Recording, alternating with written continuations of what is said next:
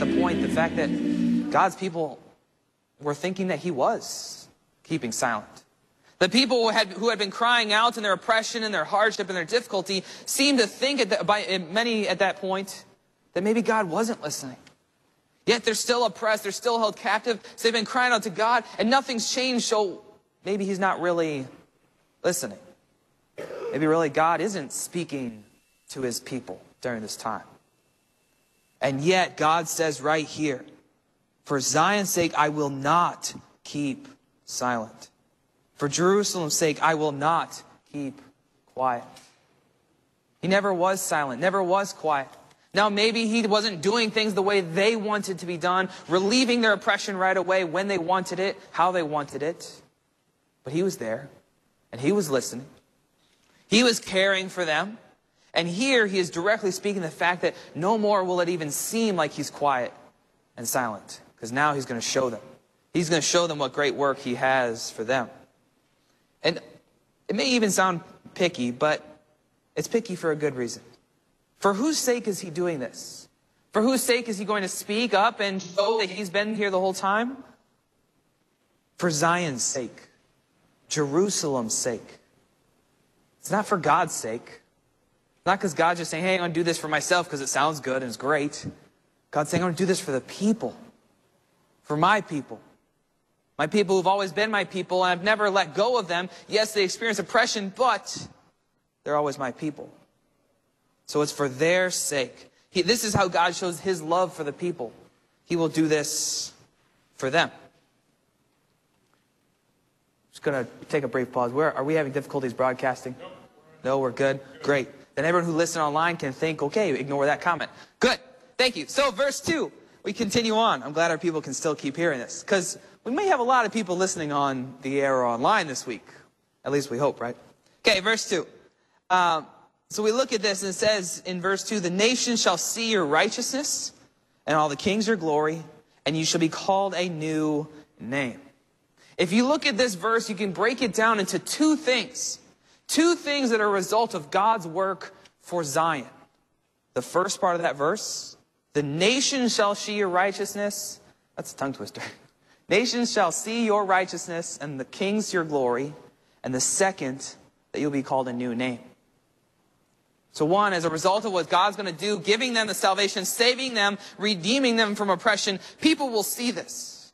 People will see God's glory. And here is a very strong tie to Isaiah chapter 60. If you have a paper Bible in which to turn back, you may. Otherwise, I will read just a brief portion of that.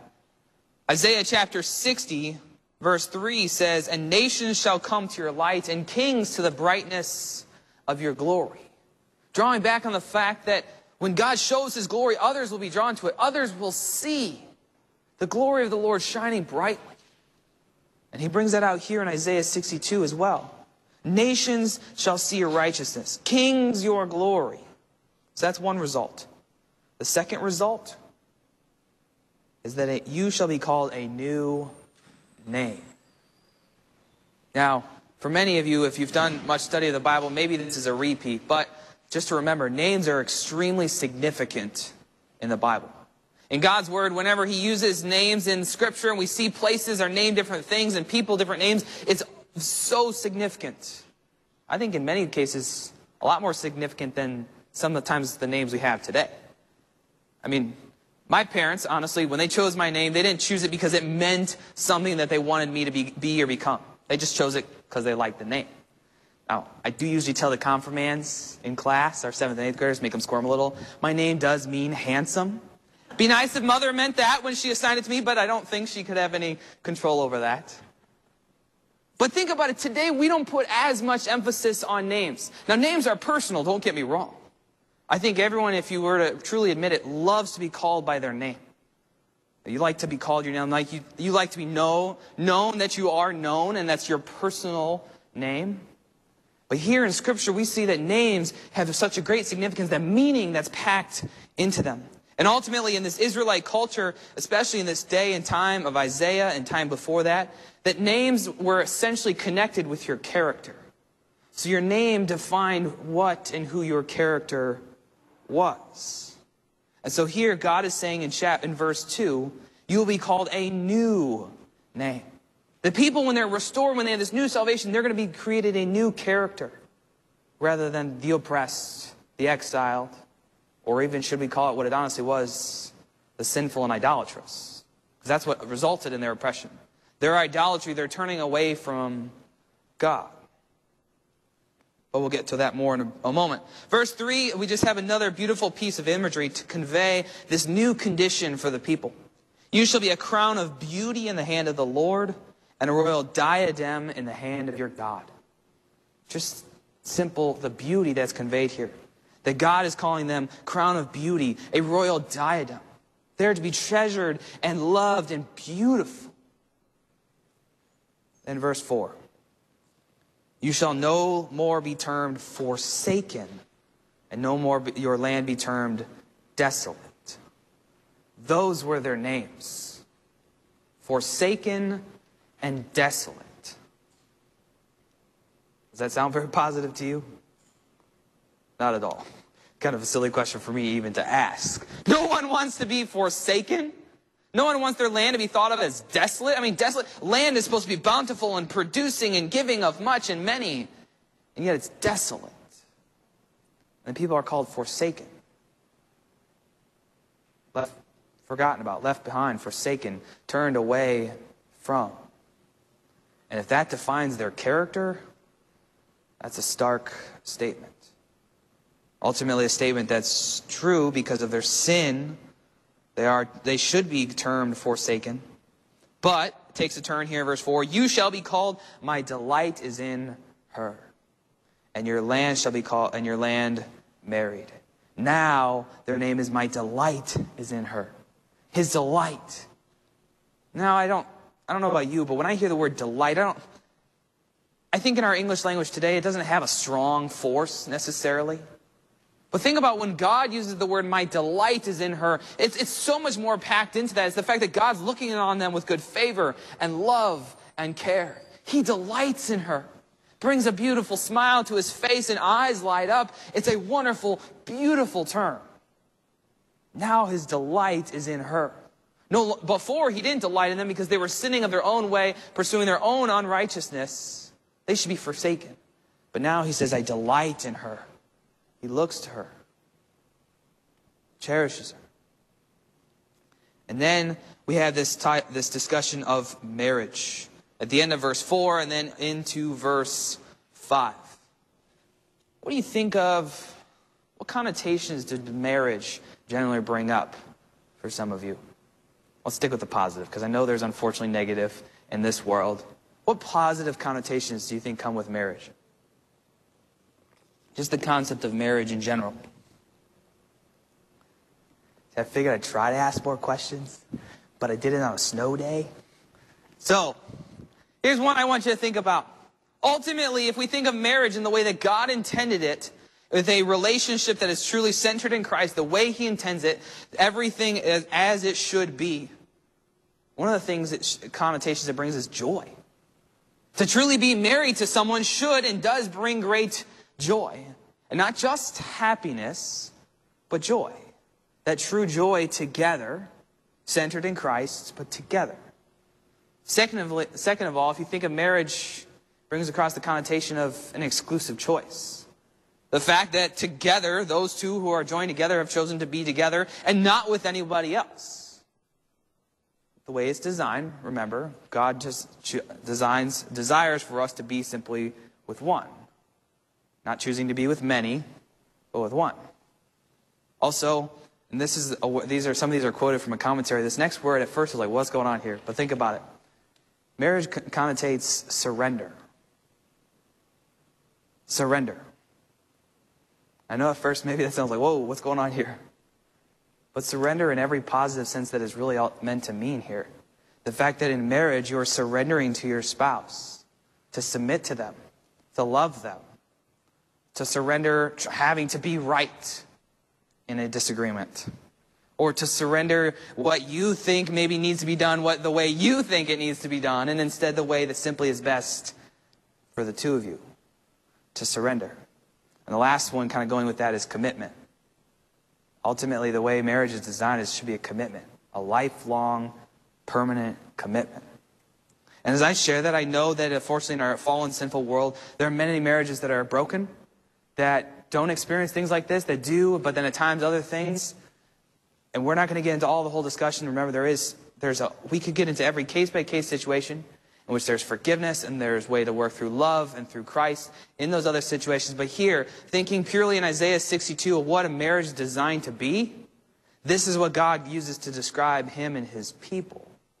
The fact that he is married to his people. Your land is married. The Lord delights in you, and as it says at the end of verse 4, your land shall be married. Verse 5, young men shall marry young women, so shall your sons marry you. Bridegroom shall rejoices over the bride, and so shall your God rejoice over you. So God now is using this ultimate, pure definition of marriage and all the connotations it has to describe him and his people. They are to be united together in joy, exclusively together, not with anyone or anything else coming in between them, committed forever and surrendering to each other. That's the picture he uses to describe them. Okay? And so then as we see in chapter 62, these first 5 verses, there's a huge contrast from the way the people were, really kind of are at the moment as they're hearing these words, and the way that they will be. This future restoration, this future salvation that God describes is going to give his people is going to be so vastly different from what they were before. Darkness of oppression and following other things other than God, and to the light of God's glory and his beauty and how he will be their only thing, only devotion in life. And ultimately all of this is only brought along because God does it for them. It's not like all of a sudden they just woke up one day and say, yeah, we're going to figure it out, we're going to do this. No, God shines his glory on them, and therefore they get to enjoy all the great gifts he has and he promises here. So Isaiah 62, especially in this Epiphany season, really has us focusing on the fact that God will manifest his glory for us. He will show that salvation. He brings that salvation to his people. Epiphany season being all about God revealing who he is and what he's done for his people, especially Jesus Christ. Any questions or thoughts? Yeah. Right. Well, when I first read all that, it reminded me of Jesus Christ. God gave us his new name. And he talks about his coming, his brightness, and our salvation to him. Absolutely. And he's married to the church. Absolutely. Yeah, I'm just going to repeat, especially for those online who can listen. But this section, as he said, when he first reads it, it reminds him of Jesus Christ. That through Jesus Christ, the people have a new name. Through Jesus Christ, we are married to God, given these blessings. And absolutely, amen, you're right. Okay? You can't read, Scripture is Christ-centered. Christ running through all of it, so I agree with you. And ultimately, how do we receive our salvation? Through Jesus Christ alone. And it's so fitting, as you mentioned that, giving the new name, because today, this Sunday, we celebrate the baptism of our Lord. And for those of us here at St. Paul's, Pastor Thomas was preaching, especially on baptism, how in our baptism we are given that new name. That name is child of God. Washed, clean, made new, his forever. And that's how we get our salvation. So I agree with you, Fred, absolutely. Any other thoughts or questions on Isaiah 62? All right, wonderful. Let's continue to the epistle for next weekend. Next weekend, the epistle lesson assigned by the lectionary is 1 Corinthians 12, verse 1 through 11.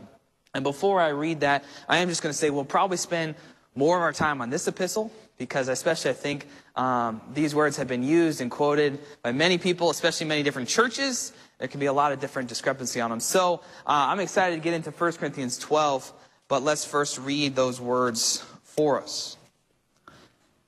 Now concerning spiritual gifts, brothers, I do not want you to be uninformed. You know that when you were pagans, you were led astray to mute idols. However you were led. Therefore, I want you to understand that no one speaking in the Spirit of God ever says, Jesus is accursed. And no one can say, Jesus is Lord, except in the Holy Spirit. Now there are varieties of gifts, but the same Spirit.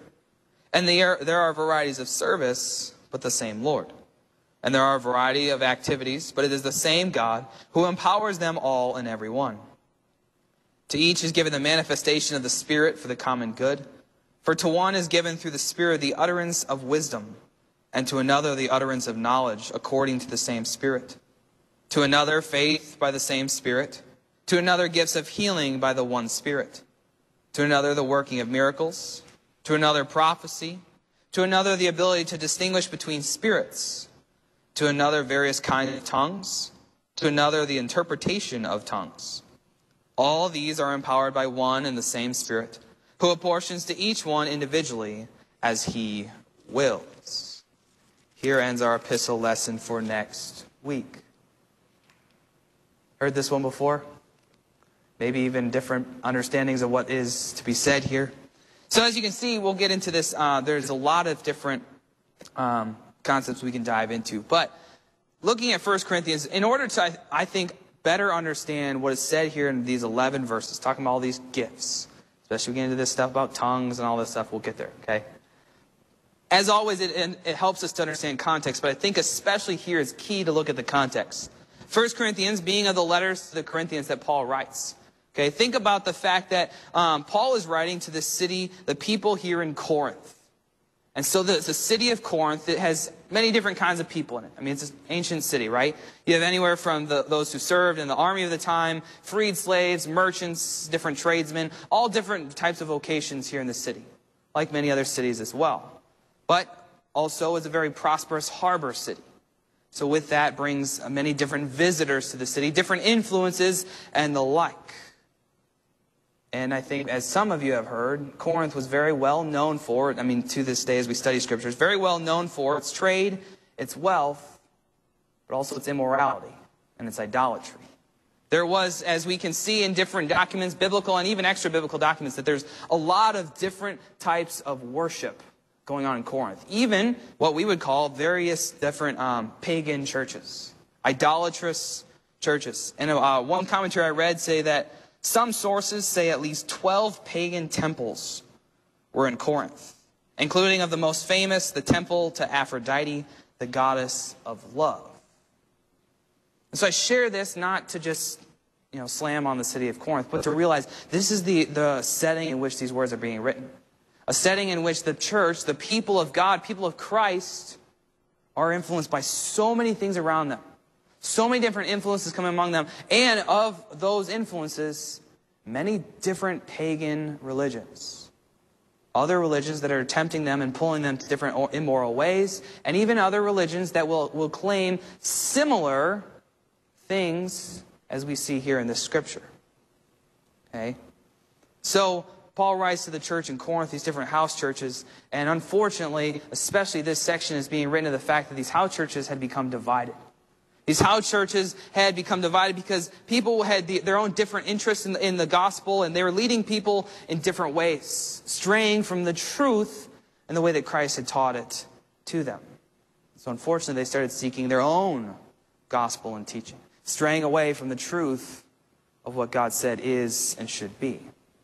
So we get into chapters 12, 13, and 14. I know we only read the first 11 verses of 12.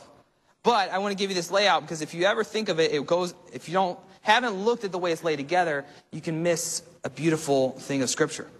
Chapter 12 presents this broad theology as far as the role of spiritual gifts. That's really kind of what we're going to dig into here in a moment. Chapter 12 as a whole looks at the broad theology of spiritual gifts. Chapter 13 stresses the need that those gifts should be used in love. And if you have your Bibles out, you can go to 13. Verse 4, can anyone quote that verse? 1 Corinthians 13, verse 4.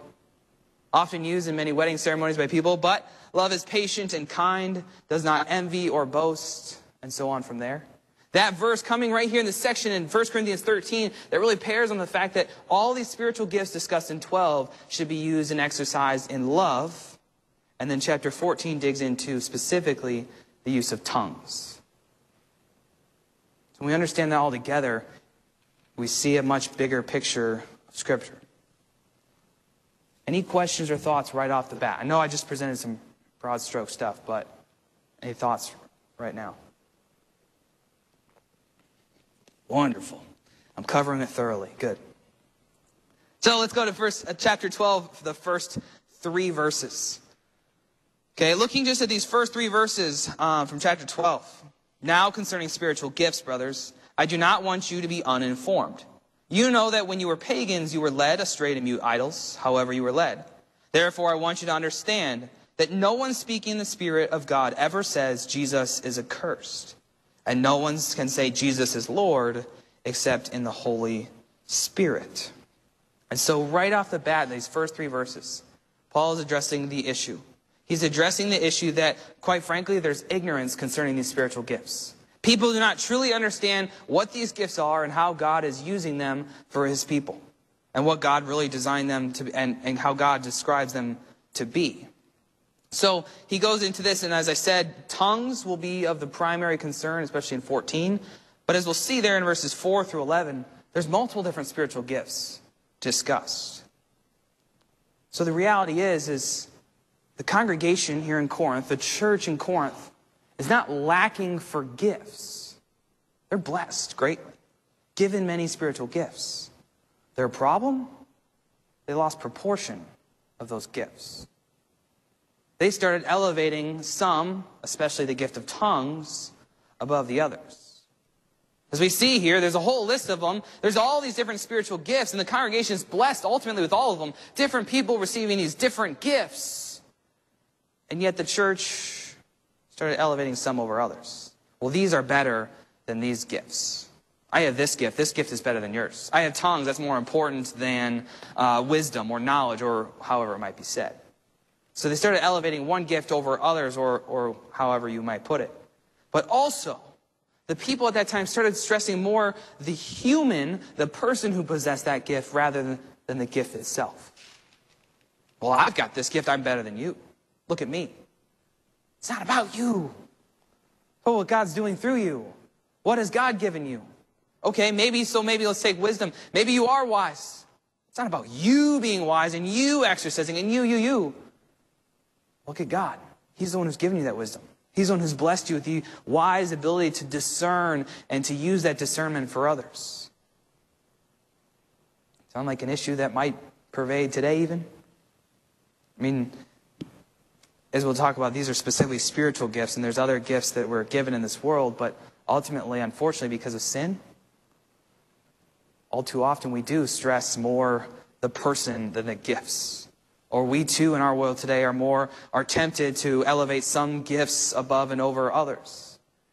And yet ultimately all is of value, and God can and does use all people and all gifts and all things in this world for his purposes. Some things may look more glamorous, and yet they're all important. None is really better than the other. And so that's the issue that we have here. As I said, tongues are really going to become the foreground issue as far as which gifts are a challenge for the people. Because in reading, understanding more of the culture at that time, some of the Corinthians, formerly in their previous followings, used to be devotees of pagan cults that follow these ecstatic ways of using tongues. So there were these other religions, other pagan religions at that time that would claim to have speaking in tongues. And so these people were hearing that from these other influences. And yet here God is saying, yes, it's a gift, but it's not better than the others. And we also need to be wise about it being a gift of God and not making it into a human thing. So all of these gifts should be used to glorify God. I almost feel like I don't even need to say that here. I mean, we say it so many times in our church, right? That all should be done to God's glory and to God's praise. And here's another portion of Scripture that shows us that. These many different gifts, however they might be, and all is to be used to give God the glory. Because through these gifts, we are able to say Jesus is Lord. Okay? And you'll see the Holy Spirit's presence is just soaking this passage with Holy Spirit. Okay? You see it all so many times. I didn't even count. How many times does it say Spirit in here? And as it makes clear, this is not a divided Spirit. This is not multiple spirits. This is the one Holy Spirit. The one Holy Spirit that enables people to confess they believe in Jesus Christ. The one Holy Spirit that gives them the gift of wisdom or discernment or tongues or whatever it might be. Holy Spirit's work is just ever prevalent here. All right. Any other questions before we now? Let's look at these gifts and understand them a little bit individually more specific. Yeah.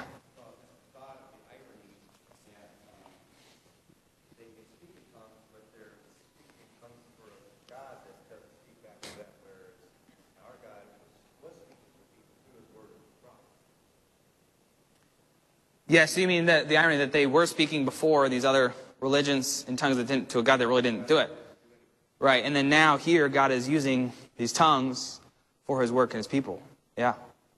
Did you have a friend hand up too? Some time ago I heard this about tongues, and someone said, well, I can speak any tongues. But also, St. Paul writes that if people don't understand what you're saying, you're just babbling a lot of words. Right.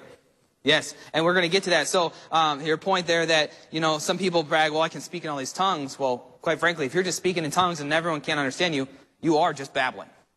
What good does it do to the rest of the body of Christ if you're speaking in a tongue that nobody can understand? And we're going to get to that more specifically here in a moment. All right, so let's look at these gifts. Verse 4.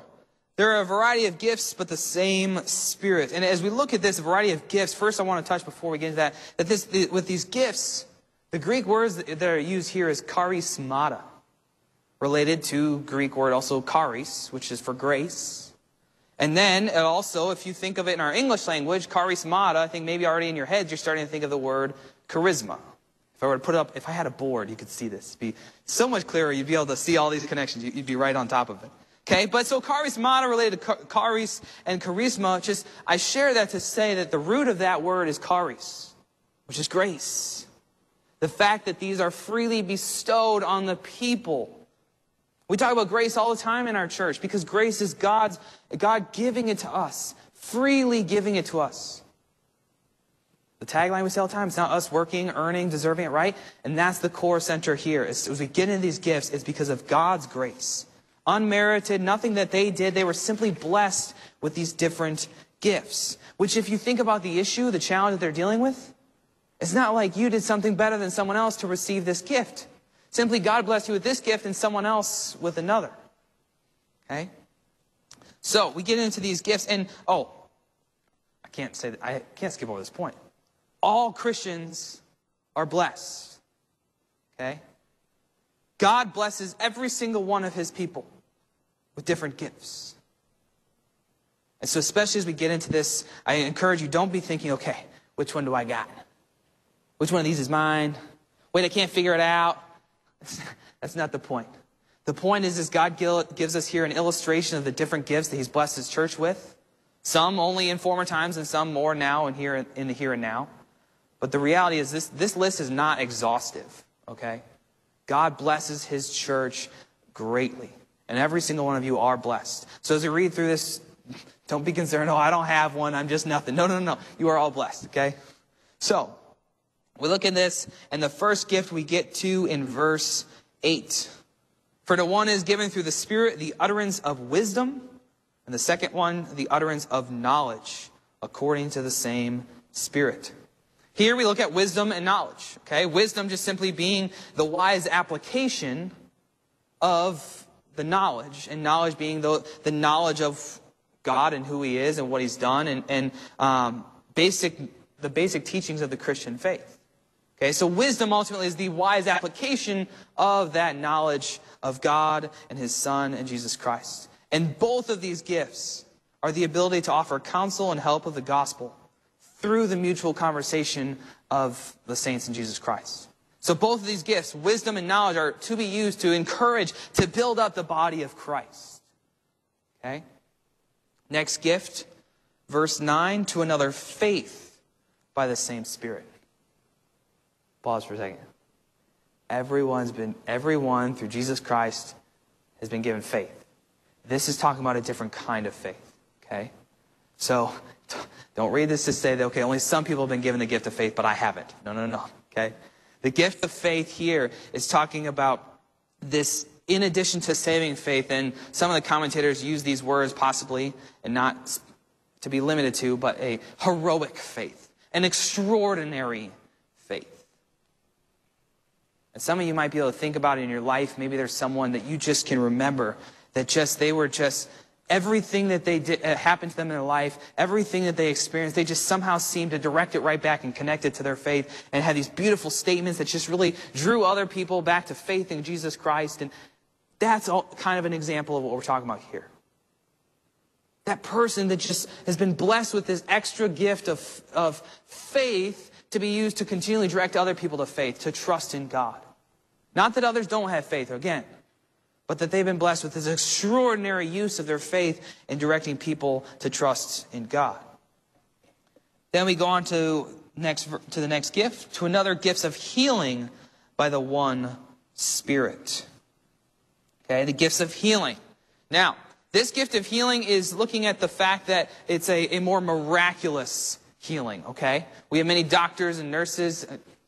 I don't know if everyone here is doctors or nurses, okay? But think about it in our congregation and even in our communities, all these doctors and nurses that use their gifts, and that's not necessarily what we're talking about here. Here, when he's talking about healings, he's talking about this miraculous types of healings. Think about in the scriptures, the healings that the disciples were enabled to do. And they would go to people and they'd do these miraculous healings. And another thing, it kind of similar to what Jesus' healings then when he did, is think about these characteristics of those types of healings. They were done simply with a word or a touch. They were instantaneous, complete. They were done to anyone, doesn't matter who they were. They were healing organic diseases that just simply came about. And even included raising the dead. That's the type of healing we're talking about. Do we see that today? Regularly? Not really. I mean, yes, again, we have doctors and nurses and medical professionals who use their other gifts to work. But here, this is specifically more talking about a miraculous healing of those similar to the nature of what Jesus did and he enabled his disciples to do. Okay? So, as I said before, this list is not exhaustive, but it's an example of some gifts. And so this being one of the gifts, healing, that we simply just don't see as much today. In the here and now, this present day. Healing, prophecy, and tongues are gifts that we don't see a whole lot of today. Why? Well, okay, I'm not here to answer God's whys. Okay, we can't do that. But why could we possibly surmise why? Is ultimately in the beginning, they encouraged and they provided great direction for the early church. Especially in the time when God's church needed it, they really encouraged a lot of people to see God's work and direct them to the Lord.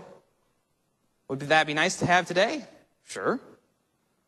But simply we just don't have those manifestations today. Doesn't mean God's not present, it's just he's doing it different ways. The next one, in verse 10, to another the working of miracles. These are talking about signs and wonders, could be even linked to the fact of exorcisms. Okay, and I don't have much more to say on that one. Then we keep going to another gift, prophecy. Prophecy specifically looking at, again, revelation, revealing God and what he has for the people, but that's specifically centered in Christ. Okay? So this is not the same as just talking about preaching, but looking forward and foretelling of what God is to do in the future time. As we see, we even read the prophet Isaiah. That happened much more frequently in previous times. We just don't see that here and now. Now we have God's word, his other prophecies written for us. Then we get to the next one, the ability to distinguish between spirits, distinguishing true and false prophecies, and then the gift of tongues. Speaking and then even interpreting tongues. Okay, and you notice those are really ultimately two different gifts at the end of verse 10. As I said, this is kind of the problem gift, but this is a supernatural ability to speak a foreign language. It's not you went to school and you spent multiple years studying Spanish and now you can speak Spanish. Okay? Think about Pentecost Day. God enabled the disciples to have this supernatural ability to speak in many different tongues, different languages, so all the nations there could hear. Key things in there. God enabled them. They're speaking in real languages, and also others could hear it. Others could understand the tongue, the language that was being spoken. So back to your point, Fred, the fact that these tongues are being spoken are not just being spoken so that it's for the good of the person speaking it. Another example, okay? Now, I have not been given this gift supernaturally. I spent many a time working to study Greek. Many pastors, were taught to study Greek and Hebrew. So I'm not saying I have a supernatural gift of tongues here, okay? But use the same concept. If I were, having studied my Greek, were to stand up here and do all the prayers and everything in Greek, does that do you any good? Not a whole lot, right? If you don't know what's being said, it doesn't do a lot of good. Now we know the Holy Spirit can work in ways, right? But again, the point is all these spiritual gifts are for the upbuilding of Christ's church. If I'm just here speaking in another language, but it's not building you up in Christ, then it's not of benefit to the church. And that's what he's talking about here. Okay? This is what it's talking about with tongues. And so we look at all these groups, all these gifts. We really kind of have a lot of commentators break it into two groups. Gifts of speech and gifts of service. Ultimately, all gift can be used to serve, but gifts of speech and service. Okay? Not one of them is more important than the other, but they're all used to build up the church in Christ. Okay? All right, I went through, felt like I powered through kind of quickly, but I wanted to get through each one of those gifts. Any questions or thoughts now, having looked at them a little more individually? I'll admit that before I had spent time studying this portion of Scripture, I think this can be intimidating. You think about these gifts, and especially here the gift of tongues. Even still today, I think the gift of tongues is twisted in different connotations. I mean, there are other different denominations and other religions that use tongues even still to this day, but it's in a different sense than what we believe it should be. And so I think even all of those connotations get brought into this in our minds as we sit here and read, and the reality is God's saying some were given the gift of tongues at some point, and some were given the gift to interpret them. Some were given these other gifts. And as I said, again, these are not exhaustive. So who knows what other gifts God may have blessed you with, and has blessed His church with, and will continue to bless His church with. All right. If there are no other comments or questions, let's go on to the gospel. I know we spent a while in there, but I pray it was a beneficial time for you. So, John chapter 2 will be our gospel reading for next Sunday, the first 11 verses. On the third day, there was a wedding at Cana in Galilee, and the mother of Jesus was there. Jesus also was invited to the wedding with his disciples. When the wine ran out, the mother of Jesus said to him, "They have no wine." And Jesus said to her, "Woman, what does this have to do with me? My hour has not yet come." His mother said to the servants, "Do whatever he tells you." Now there were 6 stone water jars there for the Jewish rites of purification, each holding 20 or 30 gallons. Jesus said to the servants, "Fill the jars with water." And they filled them up to the brim, and he said to them, "Now draw some out and take it to the master of the feast." So they took it. When the master of the feast tasted the water, now become wine, and did not know where it came from, though the servants who had drawn the water knew, the master of the feast called the bridegroom and said to him, "Everyone serves the good wine first, and when the people have drunk freely, then the poor wine. But you have kept the good wine until now." This, the first of his signs, Jesus did at Cana in Galilee, and manifested his glory, and his disciples believed in him. Here ends our gospel reading for next Sunday. My guess would be many of you, especially in this Bible class, have heard this account of Scripture before. But just look at it in a different way today. First of all, this account is unique to the Gospel of John. Okay, and this account is the first of Jesus' public works in his ministry. So as he was born, think about in Christmas, he was born, true flesh, and he grew up, right? This is the first event in his ministry that really truly shows who he is and what he's going to keep doing.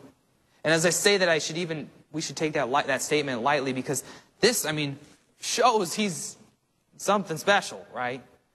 But even here, there's still so much left to be shown. It says there in verse 11, and we'll get back to it, he manifested his glory. So his glory is seen, and yet, be careful to think, this being only the second chapter in John, the first of his signs, there's still so much yet for him to show the people. Okay? So, verse 1, on the third day, there was a wedding at Cana in Galilee. All right, so, right off the bat, when I went in to do the study for this one, there's a wide range of looking at this passage. And right off the bat, you hear these words, on the third day. Okay? Just going to encourage you not to initially think of the resurrection in a narrow sense. Don't jump right to the resurrection and think, okay, here we go. We got a point by point laid out. This is Jesus, the third day, resurrection. This is all tied in right there. Okay? Let's be careful to not get right to that. But rather we can look at in this, I encourage you, based on my study and understanding of this, is that look at this in the sense of a new creation. The fact that look at how many times does God show his newness being made in creation. Here, yes, we have the third day reference. What newness, new creation will Christ make through the resurrection? Yes. But even here you just have on the third day this wedding, a part of a multiple day wedding feast and celebration. He's doing something new. He's taking water and creating into wine, making new wine. So I just personally would encourage you as your pastor, well, pastor on air too, I guess, to not necessarily narrowly think of the resurrection. Okay, it will tie in, of course, I think it can, but not to get too focused on that. Again, they're here in this wedding, and weddings being a multiple day affair at that time, and there was much partying, much things that went into that. But here we have then in verse 1 yet, the mother of Jesus was there. What's interesting is that in the book of John, John does not give us Jesus' mother's name. She's always identified as the mother of Jesus. Guess we could look at that a couple different ways, right? But I think it seems fair to say the most significant being that the focus here is on Jesus, not on the mother of Jesus, on Mary, but rather that on Jesus and what he will do. Then at verse 2, Jesus was invited to the wedding with his disciples. Okay? So the mother's invited, Jesus is invited along with his disciples. The only reason I bring this up and think about this is because there are some commentators who I think get too focused on, okay, well, and were the disciples invited, or were they just kind of tagged along in there? Point is, they're all there. Okay? Jesus, his mother, and his disciples. It's not to look down on the fact that the disciples weren't invited. Everyone's invited. It's all part of it. Okay? Let's not get tangled up in some of these other little details. So they're all invited, and she says they have no wine. And Jesus says to her, "Woman, what does this have to do with me? My hour has not yet come." First of all, this address as woman is not a derogatory sense. Yes, if I were to go home to my wife and say woman with a certain tone of voice, that would be very rude and not kind to her, okay? This is not what we're intending here, nor would I ever do that with my own wife, okay? So, he's not intending this harshness, but rather simply as an address. It's an address he would have used commonly with Mary at that time. And actually, some commentators note that in other Greek literature, secular Greek literature, it's a similar type of address that's used amongst people like this. So it's really kind of a normal, polite way of addressing women. It's not like he lacks affection for her. But he says to her, "What does this have to do with me?" Or to put it in some other people's language today, why is it my problem? Okay. That sounds a little bit crass when we put it there, but I say that because ultimately looking at the language of this, we see that there's more to this than just saying, well, what do you want me to do about it? He ultimately, with his words, is really actually refusing a request or invitation at first. There is refusal implied in the words and the construct of his words that are here. So at first, it's stronger than just, okay, so what's going on? Unless at first it's saying, okay, why is it my problem? I'm refusing that. But as we see, he goes on and he does it. Now, before we get to him doing the miracle, it says, "My hour has not yet come." You heard those words before as you study the scriptures? Multiple times I would pray and hope, yes, as they're throughout the scriptures. This is the first reference to these words of Jesus in the Gospel of John. Now, I want you to picture something for a moment and try to think about your approach. Let's say this is the first time you're ever reading the book of John. None of you have studied the book of John. Let's even make it even better. None of you have even read the other Gospels or the like, right? If you're just reading the book of John for the first time and you hear these words of Jesus, what might you be thinking? My hour has not yet come. I don't know about you, but I might be like, what's he talking about? Right? Think about the fact that so many of us, as I'm hopeful for, have read these scriptures, have studied them before. So we know when he talks about his hour has not yet come, we see the rest of scripture that's tied into that. We see what he will do in his death and resurrection. But if you're just reading the Gospel of John for the first time, you're not thinking that already. You don't know everything else that's going on. So again, my encouragement to not just be too quick to go to his cross and resurrection. But on the other hand, you are sitting here, and I do hope that you have read the Gospel of John, or at least heard many of these other portions of Scripture where he does talk about his hour not yet coming and then his hour having come. You are thinking about him on the cross and rising from the tomb. That does come to mind. And in that sense, you also might be wondering, why is he talking about that at a wedding? But more importantly, you just start to ask those questions. Okay, why is he talking about that? What is that showing us? Because here, as I said in the beginning, I don't want us to get bogged down in, okay, who was invited, who wasn't invited, is he calling her mother or woman or that? I explain that stuff to show you that, look, here, that when we do have a better understanding of the rest of the Gospel of John, the rest of Scripture, we see that Christ is pointing to so much more than this wedding. That at this wedding, he's using a sign. In the Gospel of John, these signs, other signs that you'll see him doing, these signs point to Christ, or point to Christ and who he is and what he will do. That's why he does these signs. To pointing to him being the Christ, the Messiah, the anointed one, however you want to put it. And as we see there in verse 11, that he manifested his glory. These signs point to his glory, which will show his fullest glory when he rises from the dead. So as someone who has read the Gospel of John, yes, that is going to be packed into your minds and hearts. And I pray it is as you read these words. Let's see. Yeah, so I kind of skipped off my notes. So really got into the main point there, the fact that here we have him manifesting his glory, showing it for the very first time in his earthly ministry. Okay? And as we'll see there then at the very last words of verse 11, and his disciples believed in him.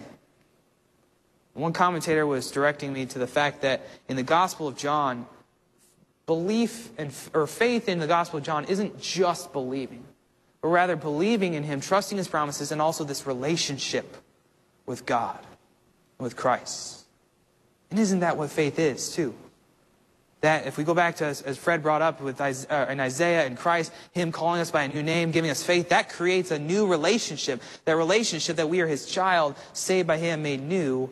And here we see that also in the Gospel of John. This faith creates not just believing him to be the Christ, but believing and being in that relationship as well. Yeah. Yeah, I read that the hour has not yet come. And he's using wine here.